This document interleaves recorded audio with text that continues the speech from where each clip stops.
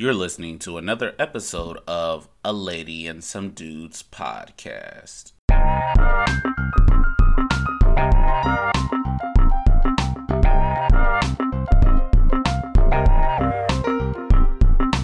Today we are blessed and honored to have none other than the great Nate, a Brooklyn native, to be with us. He worked his way up the ranks from humble beginnings in 2011. He refereed high school basketball, moving on to the collegiate level in 2013, to now officiating the NBA G League since 2016. For the last 7 seasons, Nate has been living his dream of bringing fairness and structure to the game he loves as a college and NBA G League referee. Today, Nate is also mixing the life skills he learned as an athlete and professional referee with the launch of his nonprofit organization, Plant the Seed. New York City, a youth life skills development organization helping children learn the fundamentals for success in sports, work, and in life. First, I want to welcome you, Nate, to the podcast. Thanks for having me, Evan.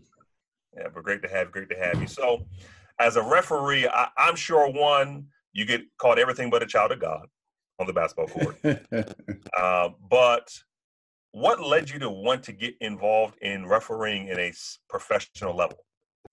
In a professional, what led me in, just to start off with, at first I just wanted to do it as some extra money because doing rec ball in leagues like that, you make pretty good cash, that's tax free. So, I wanted to do it for extra money. And then one day, I was taking a training class and the guy that runs the class, John Colson, he said, who in here actually wants to be serious about it? And I didn't raise my hand. I'm like, I'm just here to get me a couple of dollars.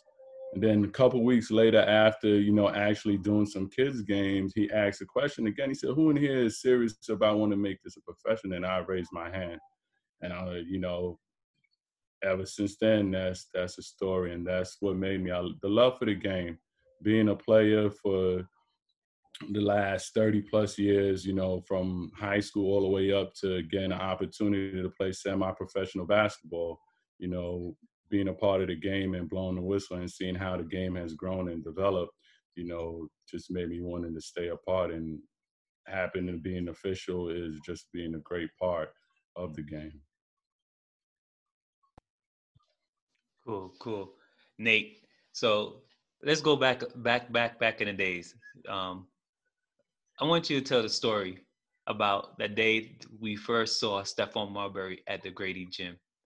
I know we're going way back. I remember that story you told me and how the coach messed up. But tell me the first time you saw him and your imprints about Stephon Marbury. Well, the first time, that's not actually the first time. Me and Stephon Marbury been competing against each other since probably 9 years old. Growing up, I played for a team called Brain Power, and I remember him playing for a team called Young Life. And we competed in high school. Never got to play against each other in college, but high school was crazy. I don't know if Phil remember how packed the gym was. You couldn't even get in the gym. First of all, our gym only had probably like 2 rows of seats, and the other side was our weight room. So you got to be careful. You're gonna run right into the weights. But it's just amazing. Stephon Marbury is, you can say there's Pearl and there's Kenny. I never got to play against those guys, but Stephon Marbury, in my book, goes down as the number 1 point guard that I have seen he was a pro player in high school. You couldn't touch him in high school. He did pro moves in high school, and, so dynamic. He was dynamic for the game in New York. He was dynamic for his community. And he's still doing community stuff. I seen him last summer, and he's still working in the community. Just a dynamic player in person as well. Cool. Nate, this is Kelvin right here, Nate.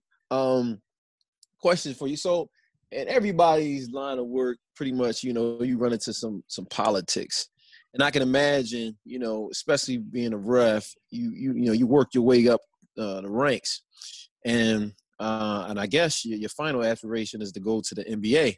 So my question was, what's the politics on the ref side of things? Do you feel like it's a political, it's a political game with the refs, and what it looks like, in your perspective? In everything in life, in outside of basketball, inside of basketball is always a political game. Playing basketball, it was political because you had to be in front of the right people and having your high school coach talking to the right college recruiters and college coaches. So he was, in a sense, politically advocating for you on that level. And same thing when you're playing pro basketball, your agent is your politician, your congressman. And when it comes down to officiating, a lot is based on your skill level.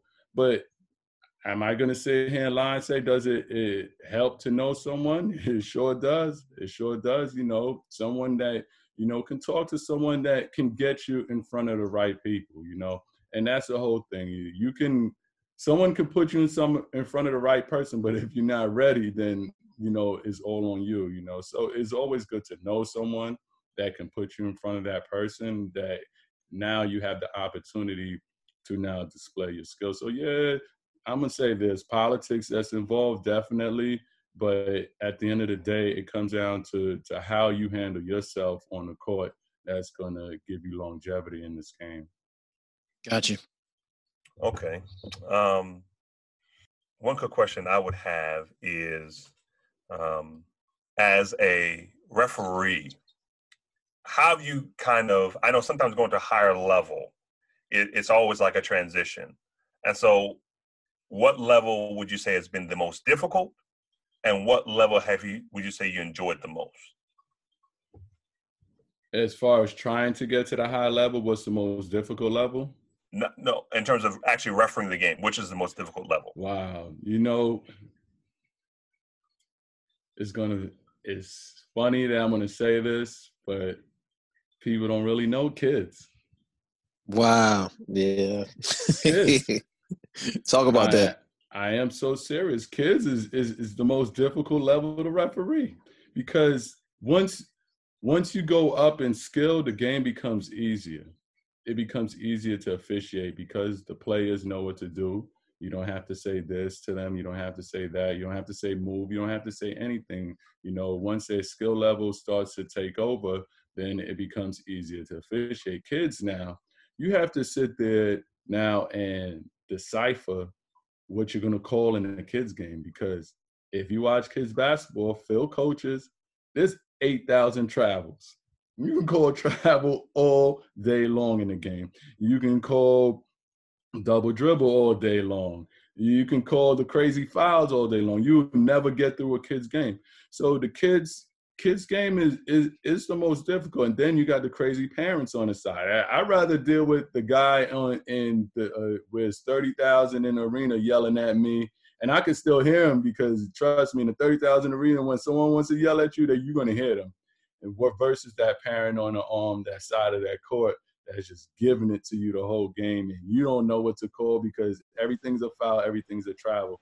So in a sense, yes, kids' game is difficult, but the NBA game, on another side of the coin, is a very difficult game. The level of basketball, the athleticism combined with the skill is just amazing.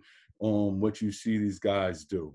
I am telling you, I had one of his brothers, and he was playing he jumped from one side of the block to the other side to block a shot. That's almost, anytime a player does that, that's goaltending, because there's no way you can get to the ball that quick, and how the speed of the ball and the shot where it's taken from is 9 times out of 10 is a goaltender. He actually went back. When we went back and looked at it, because we didn't call it on the floor, he actually went back. It was a clean block, and we were okay with it, because anybody would have said no, it's goaltending. But the level, these guys get to the ball, the tricks that they play. Trust me, we are updating the rules every year, because he's one of the best. It's not a travel. Everybody was screaming to travel. No, he read the rule book, and the first step is considered 0 step. And, it takes a lot to stay in the NBA besides skill. So the NBA level is growing. It's fast, it's quick. The guys are athletic. They shooting the ball from you. Before we had to change our mechanics in the last 2 years because of these guys are shooting the ball from anywhere. So now we have to figure out a way where we can get between the defender and the shooter and make sure there's no illegal contact. So, the NBA game is hard. College game is hard, but the NBA is so much into it. There's so much that we have to do, so much that we have to do as officials to study. People don't know the hours that we put into the game before, after, during. It's just so much that goes into it. But to answer your question, the kids' game is tougher, but the NBA game, as far as on the flip side of the coin, if we're talking on a grown level, as far as that, is definitely NBA. Okay, good, cool. So I just want to ask you, Nate, how do you maintain control of the game without really interfering with the game, if that makes sense? It makes sense. So, what we try to do as officials is that we have our guideline rules that we go by, no forearms on the perimeter, on the post, no knees in the back, things of that nature. But, we want to see a flow to the game. No one is there to see us officiate. They're here to see the players, right? We're there to enforce the guidelines given to us. So what we try to do, we just try to get a sense of how the game is going and how it's developing and how we need to interject ourselves into the game. So you have to know points in time during the game where, as an official, that you interject yourself into the game.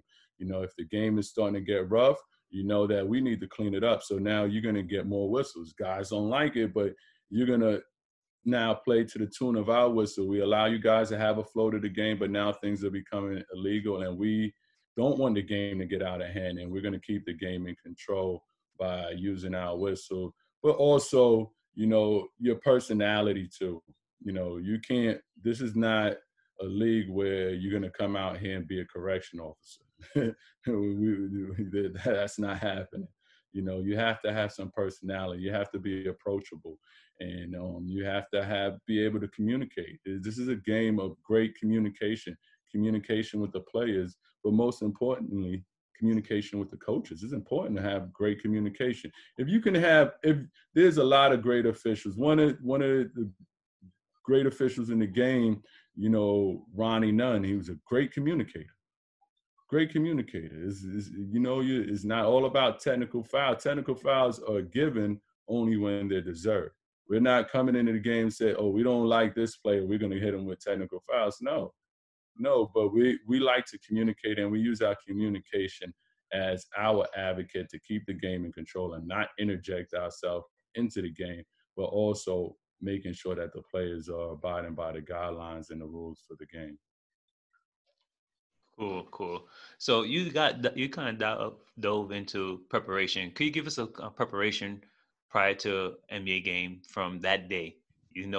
This the two teams you're gonna ref. What does that preparation look like for someone outside? So most of the time, we have our schedule. So what we try to do, unless there's some type of extenuating circumstances in which you can't, but we're in the city the night before the game, and our crew chief will set up. We'll have a day meeting, which can take place around 11 o'clock.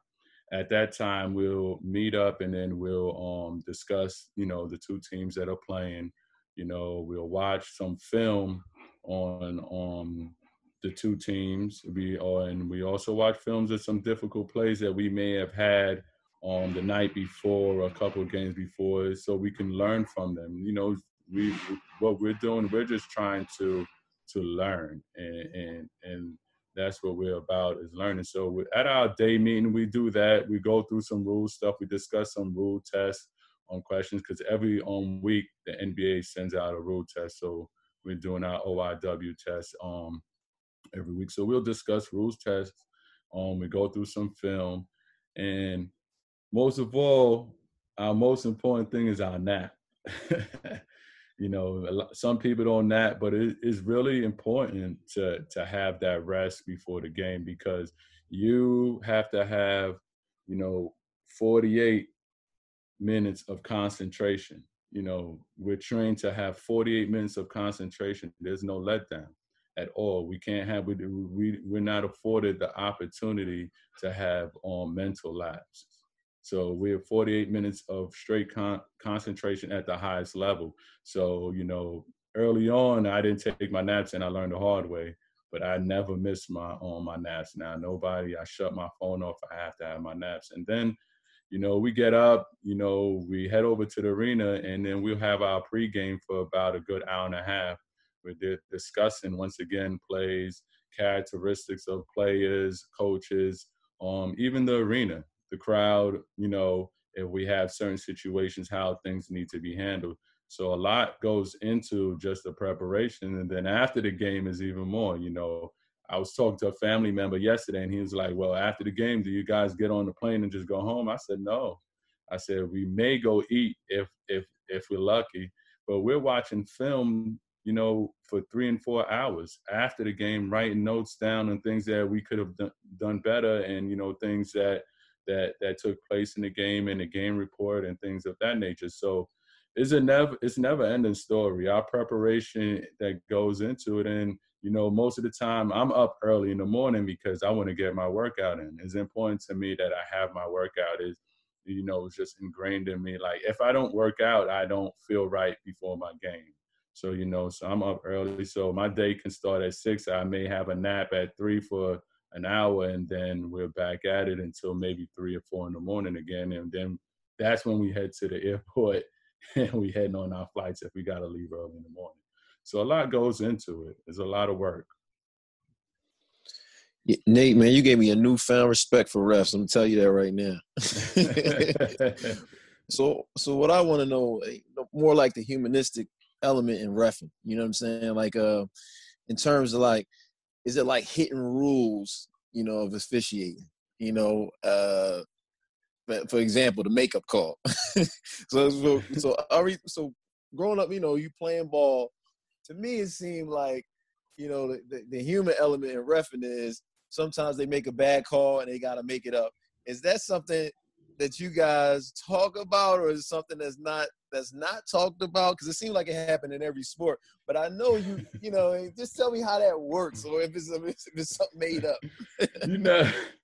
You know what? When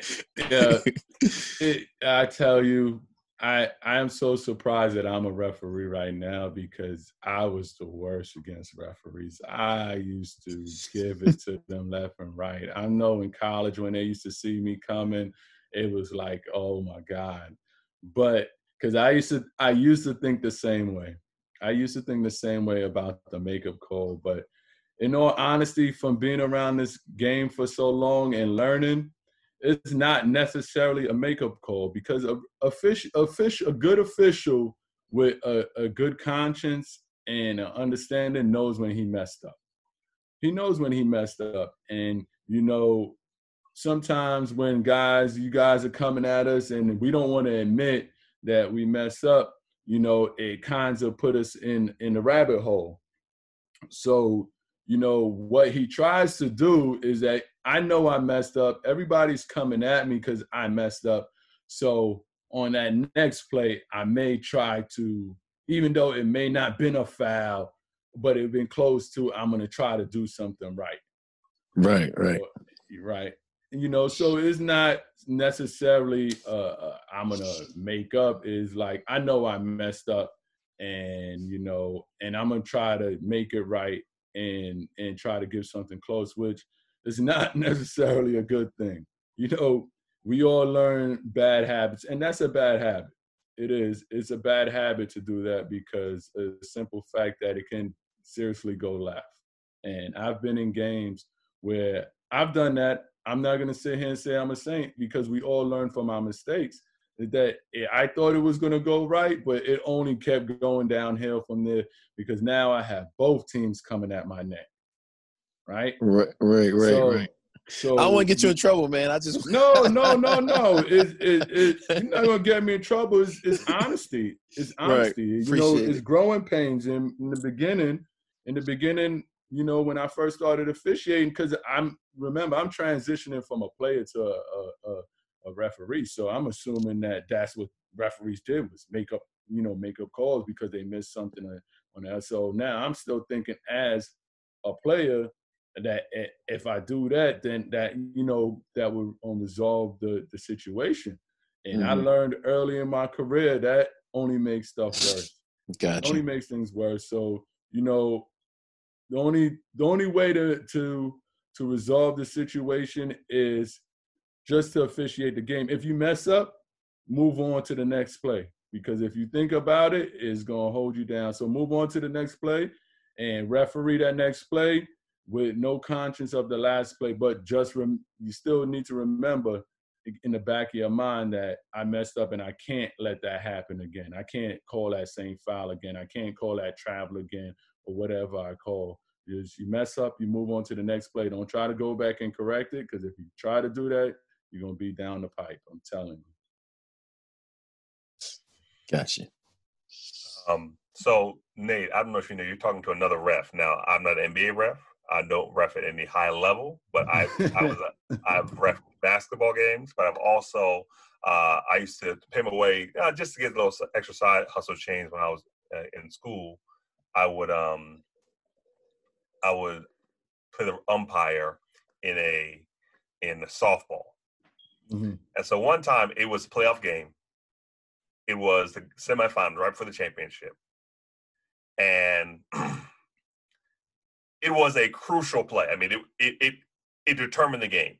I'm not going to lie to you. The team that I called the call on knocked us out the playoffs. Now, it wasn't a biased call, but they took it that way. So the guy left base, his third base, he headed home. Then he realized he couldn't make it, came back. But from my angle, the ball got back and he got tagged out, end of the inning, game over. Now the whole team pretty much ran at me. So you know, I'm a preacher. I try to be a Christian, but I was ready to lay holy hands if it came to it. But how does a ref keep their composure when things start getting a little bit crazy on the court? Ooh, man. Oh, man. Oh, Evan, I've been there, man. I've been there countless times, man. I've been there countless times. I know and I feel your pain. It's very hard, you know. The human part of the whole business is that, you know, people don't see us for the human being. All they see is the stripes, right? So they don't think that, you know, we make mistakes or, you know, things like that can happen, you know, and it's really tough, you know, because we made a mistake and it cost them the game. I had calls that, you know, that I had, you know, in a high school championship that, you know, that I should have made that I didn't make, and the same thing happened. The team lost, and, you know, and everybody kept running at me, but it's hard. And to you know, maintain your composure. I tell everyone that gets involved in this, I said, if you don't have thick skin, you can't do this business, because you're gonna have everybody and their mother wanting to fight you after games. There's times that we've been chased out of parks in New York. Trust me. There's times that, you know, when you tell a person, yeah, I was in such and such park officiating, and they look at you like, what you doing there? You know, you put yourself in certain situations, but at the end of the day, you have to maintain your composure and understand that it is a game. And if you were a player, sometimes your emotions ran high and you react the same way. And it's hard. Trust me. I know I'm a Christian just like you, but I tell you, I put the cross in my back pocket and I'll be ready to go.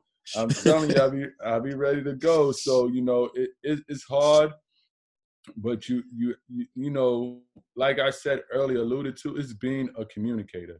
And one thing, you know, what I love about New York City basketball, if you can officiate in New York City basketball, you can officiate anywhere in the world. You can officiate in Europe where they're chasing you and throwing Molotov cocktails at you, you know, officials in Europe. I remember those days to see stuff like that, you know, so because they thought that the official cost the team the game and, you know, things of that nature. But in New York, what it teaches you to, you know, being in the park and in situations is that you develop communication skills. You know, you ain't gonna be able to fight everybody in the park. that's just not gonna happen.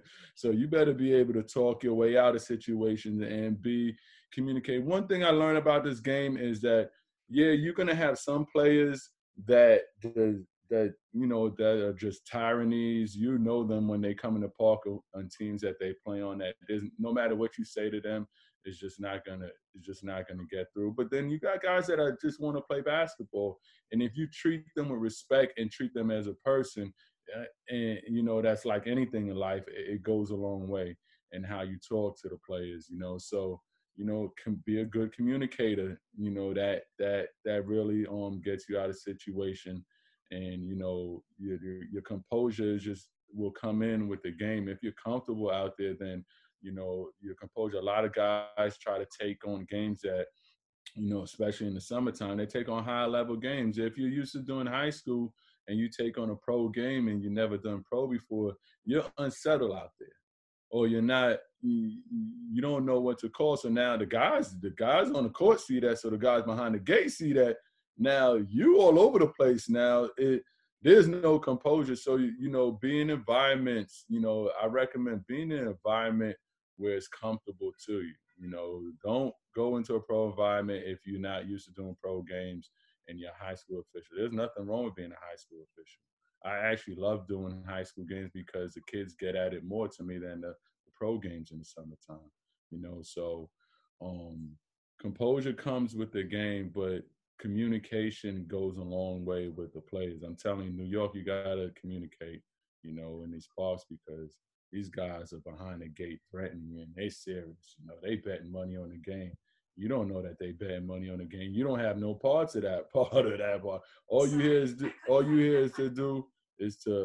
to officiate the game. But that's what happened in the summertime in the parks. You're not a part of that element of the game. You're just here to officiate the game, and you hear all type of stuff. I bet this on the game, this and that.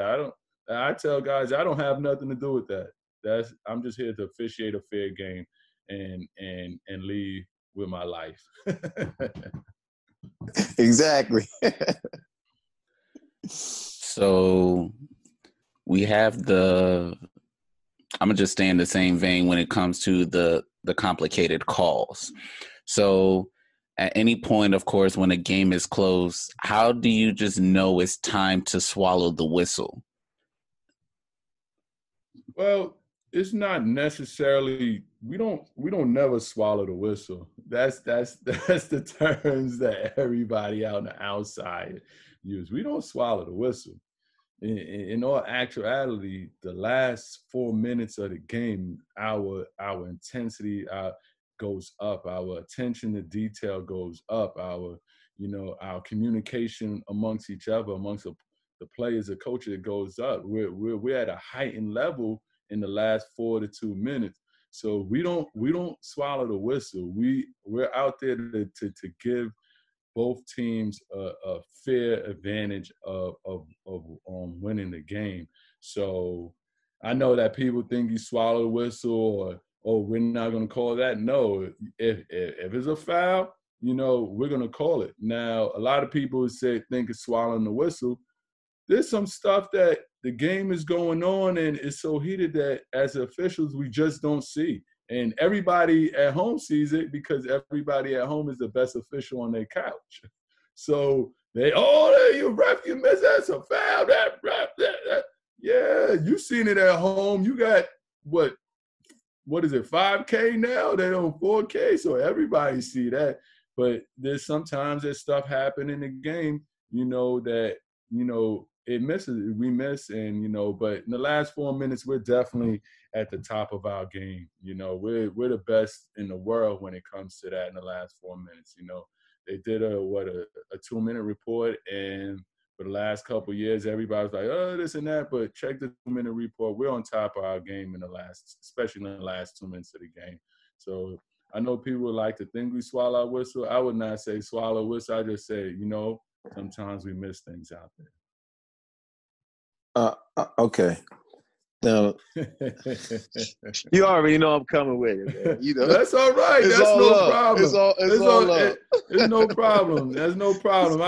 Trust me, ever since I became an official, my friends and my family members, they don't like to watch basketball games with me because they try to get at me. They try to get at me the same way about the whole, you guys are just doing this and that.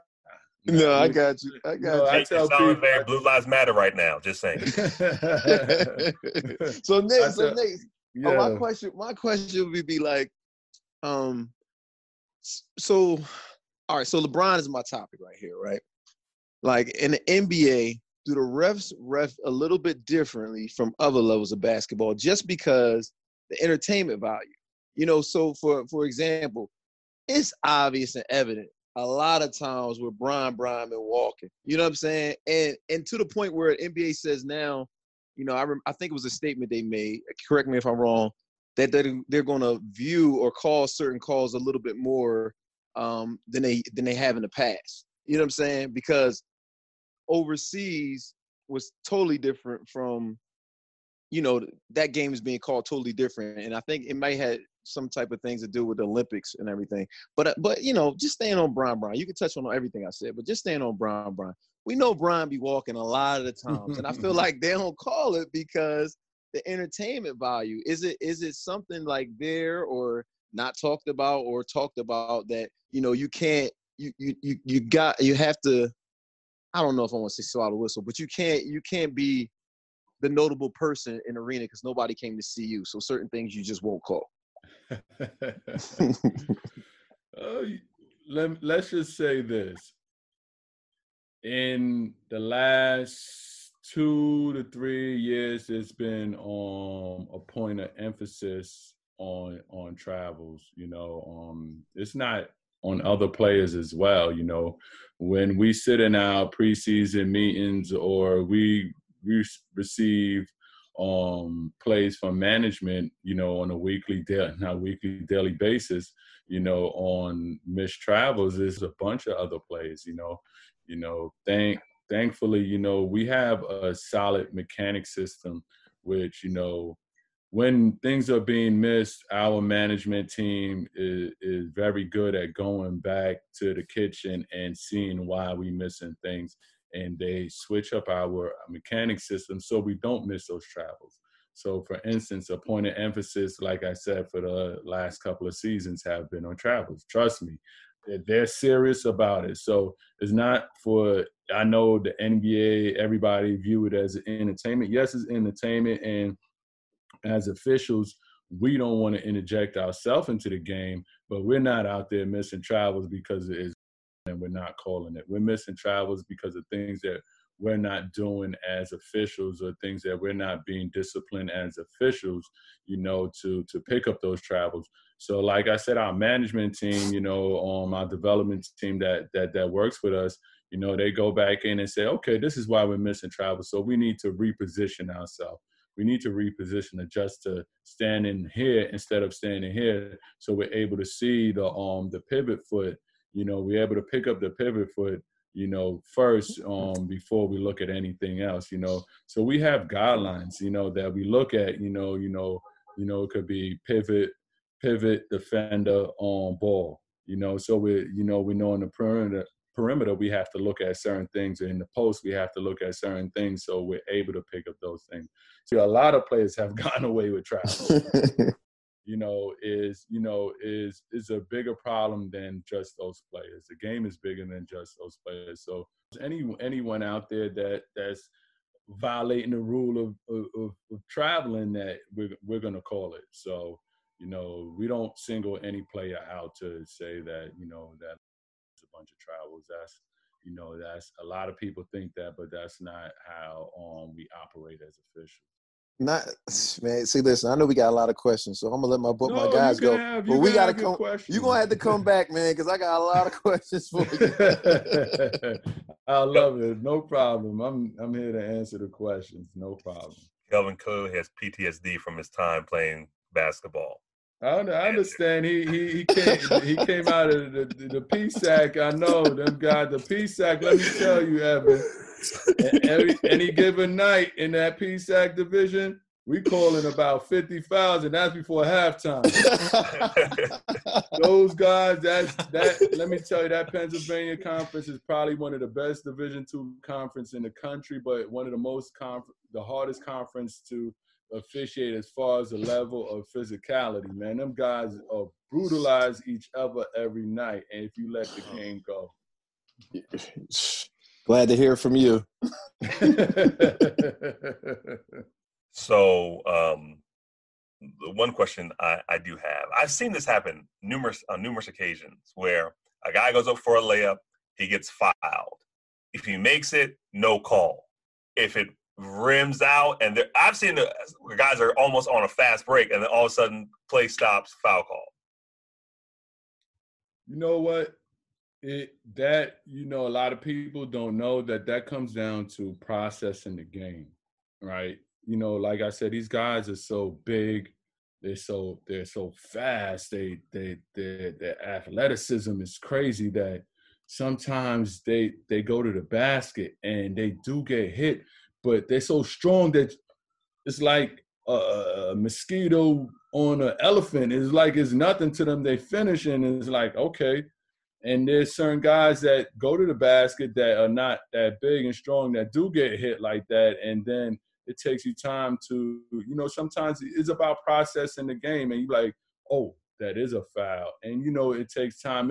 It's not, some people are like, oh, that's a late whistle. It's not a late whistle. It's just that you're processing what happened. And sometimes some people are quicker processing than others. And, that's what it comes down to. It's not like, oh, okay, I waited for him to miss, and now I'm going to call a foul. Nah, we don't do that. We don't do that. As much as people want to believe that, we don't do that here. We just, sometimes your processing is like, okay, oh, he did get hit. Boom, is a foul. And, you put a whistle on it, and it may be, we call it a cadence whistle. Sometimes the guys are just so, like I said, guys are just so strong that's nothing to them. And you have a guy that would turn around to you and say, man, don't call that for me. I don't want that. And you're like, wow. You get hit like, nah, I don't want that. You're a man amongst men. Man amongst men. You don't want that. But nah, it's not necessarily like, oh, okay, we waited for him to miss the shot. Is you processing what happened. And sometimes, like I said, sometimes guys' triggers are quicker than the other. And, people would say, oh, he waited for that. Now, his trigger was just quicker than the other guy's trigger. But if he's dribbling at half court, Evan, we might as well forget about that.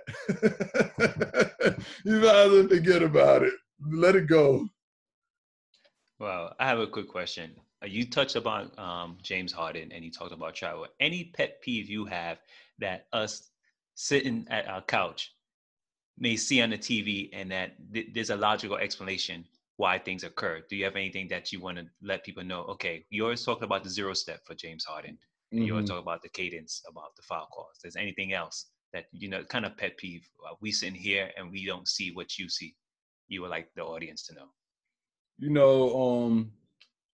The plays now that are big that people don't really pay attention to is when the defender steps under the shooter. That goes back to the whole, if you remember, got injured in the playoffs behind that whole thing. And a lot of people don't see that, that these plays, that's what I'm saying, they get trickier and trickier, that they'll act like they're going to challenge a shot and just turn around. And then, no, they know what they're doing. They know what they're doing. If you're a player and you go up and you see a guy right there, you're going to be scared and it's going to throw your shot off. And then what happens is that you land right on his foot and you turn an ankle. So that's one thing. And the block charge. A lot of people, they just, it's one of, next to the most difficult play, people may disagree with me, but a lot of officials know the out of bounds. The out of bounds is when that ball is coming. I'm telling you, Phil, when that ball is coming and it get tipped, half of the time you better hope you've seen what happened. It just happens so quick, and as you can see now, they have in the last 2 minutes of the game, they had to add that to a replay trigger just because it happened so quick. Guys' hands tipping the ball and then a retip, and you can't tell me at home you can see it. Everybody, I went over such and such, but during the game it's happening so quick, you can't see that. You can't see that, and the last 2 minutes of the game, which, like I said, is the most important, is we're able to see that. So a lot of people complain, oh, you guys are overturning this. Oh, no, everybody don't like the replay, but they're saying it's take a lot out of the game. But it has helped. Like I said, the block charge is hard. It's a hard play. You have to see, if the defender feet is there, if, we have the restricted area, he's outside the restricted area. A lot of people don't know the rules of the restricted area.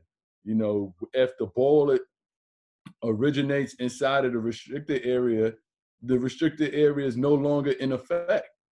So a lot of people don't know that. So they'll think like, oh, he ran him over in the restricted area, is supposed to be a block. Not if that ball originated in the restricted area, then we call it a lower defensive box, the restricted area is no longer in play.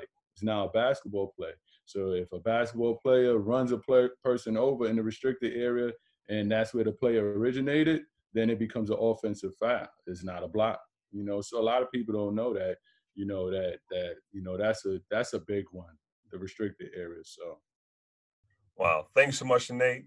You've been a tremendous guest. I know some people are having flashbacks and currently want to fight you, but we are thankful to have you to be here to kind of just enlighten us, and we definitely have to have you again. Is any final thing you want to say before you go? I just want to say, I'm thanking you guys just for having me on. It's just a blessing, just to be on a podcast with everyone that's a part of it. And, the good things I remember when Phil first spoke to me about what he was planning on doing. And I was, 100% supportive of what he was doing. And, I'm just happy that, we're still friends and we still able to reach out and talk to each other about just life things. And I'm just happy that you guys as Black people are doing good things to help to uplift us as well and show the community that we can do other things. And it's not always about sports. We can venture off into other areas of our lives and be very successful. And I'm just happy for this game of basketball. I'm happy to be official. Like I said, that Phil really brought me back, to, one of my mentors always talk about humble beginnings. And that was a humble beginning because that was one of the beginnings of my strive to get to where they told me I wasn't going to be. And by, me having faith in God and believing and staying strong in his calling, he's brought me here. Even though I got weak, the path is not easy. It's easy to lose faith and get weak, but just having people around me to uplift me and make me strong. So I just thanking God for that and thanking God for my family and friends that are around me, and for you guys, I will continue to uplift you guys in my prayers. Thank you. Thank you for tuning in to another episode of A Lady and Some Dudes. Please remember to follow us, like, share. We are on Facebook and Instagram. Our Facebook handle is at A Lady and, that is the and sign, Some Dudes. Our handle on Instagram is A Lady and Some Dudes. Everything is spelled out, so that's A Lady, A and D, Some Dudes. Until next time.